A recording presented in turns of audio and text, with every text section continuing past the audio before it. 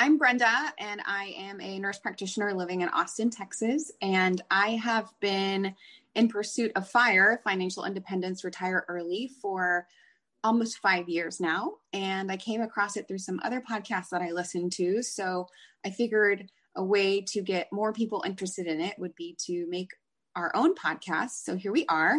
And I'm currently living on a scholarship because I am a fully funded PhD student. But I also have real estate investments. I have retirement accounts, and my FIRE date will be when I'm 45 years old, even though I don't plan on really leaving the workforce at that time. I'm thankful that I have a plan to be able to have the flexibility to leave the workforce or only work part-time at that time if I choose to. I'm Amber. I started in the FIRE path about 5 years ago, so about the same time. My FIRE date will probably be when I'm 50, is when I plan to retire, whatever that looks like. I'm still working that out of, what I want to do at that point.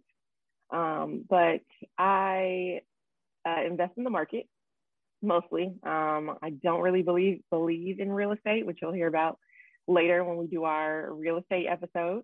But I'm just really excited to let everybody know that there is you can find success in finance, and you can invest your money in a way where you can retire or you can build wealth for your next generation. And it's possible. So that's the point of the podcast.